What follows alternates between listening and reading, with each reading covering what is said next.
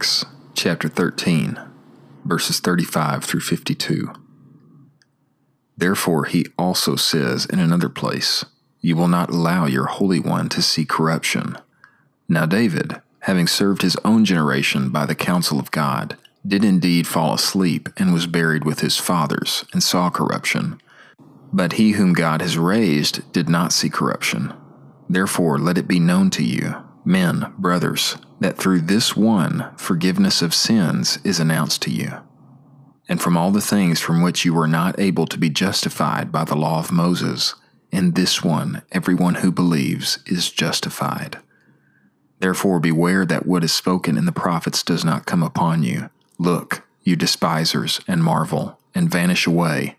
For I am doing a work in your days, a work which you will by no means believe, though someone tells it to you in detail. And as Paul and Barnabas were going out, the people begged that these words would be spoken to them on the next Sabbath. And when the synagogue gathering had been dismissed, many of the Jews and the devout proselytes followed Paul and Barnabas, who spoke to them and urged them to continue in the grace of God. And on the following Sabbath, almost all the city gathered together to hear the word of God. But when the Jews saw the crowds, they were filled with jealousy and contradicted the things being spoken by Paul and blasphemed. And Paul and Barnabas spoke boldly and said, "It was necessary for the word of God to be spoken to you first.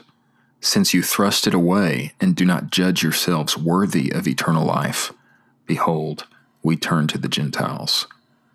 For so the Lord has commanded us, I have set you as a light of the Gentiles, that you would be for salvation unto the uttermost part of the earth." And the Gentiles, hearing this, rejoiced and glorified the word of the Lord. And as many as were appointed to eternal life believed. And the word of the Lord was carried through the whole region.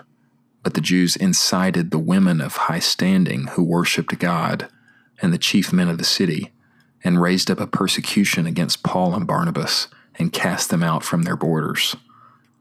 But they shook off the dust of their feet against them, and came to Iconium, and the disciples were filled with joy and with the Holy Spirit.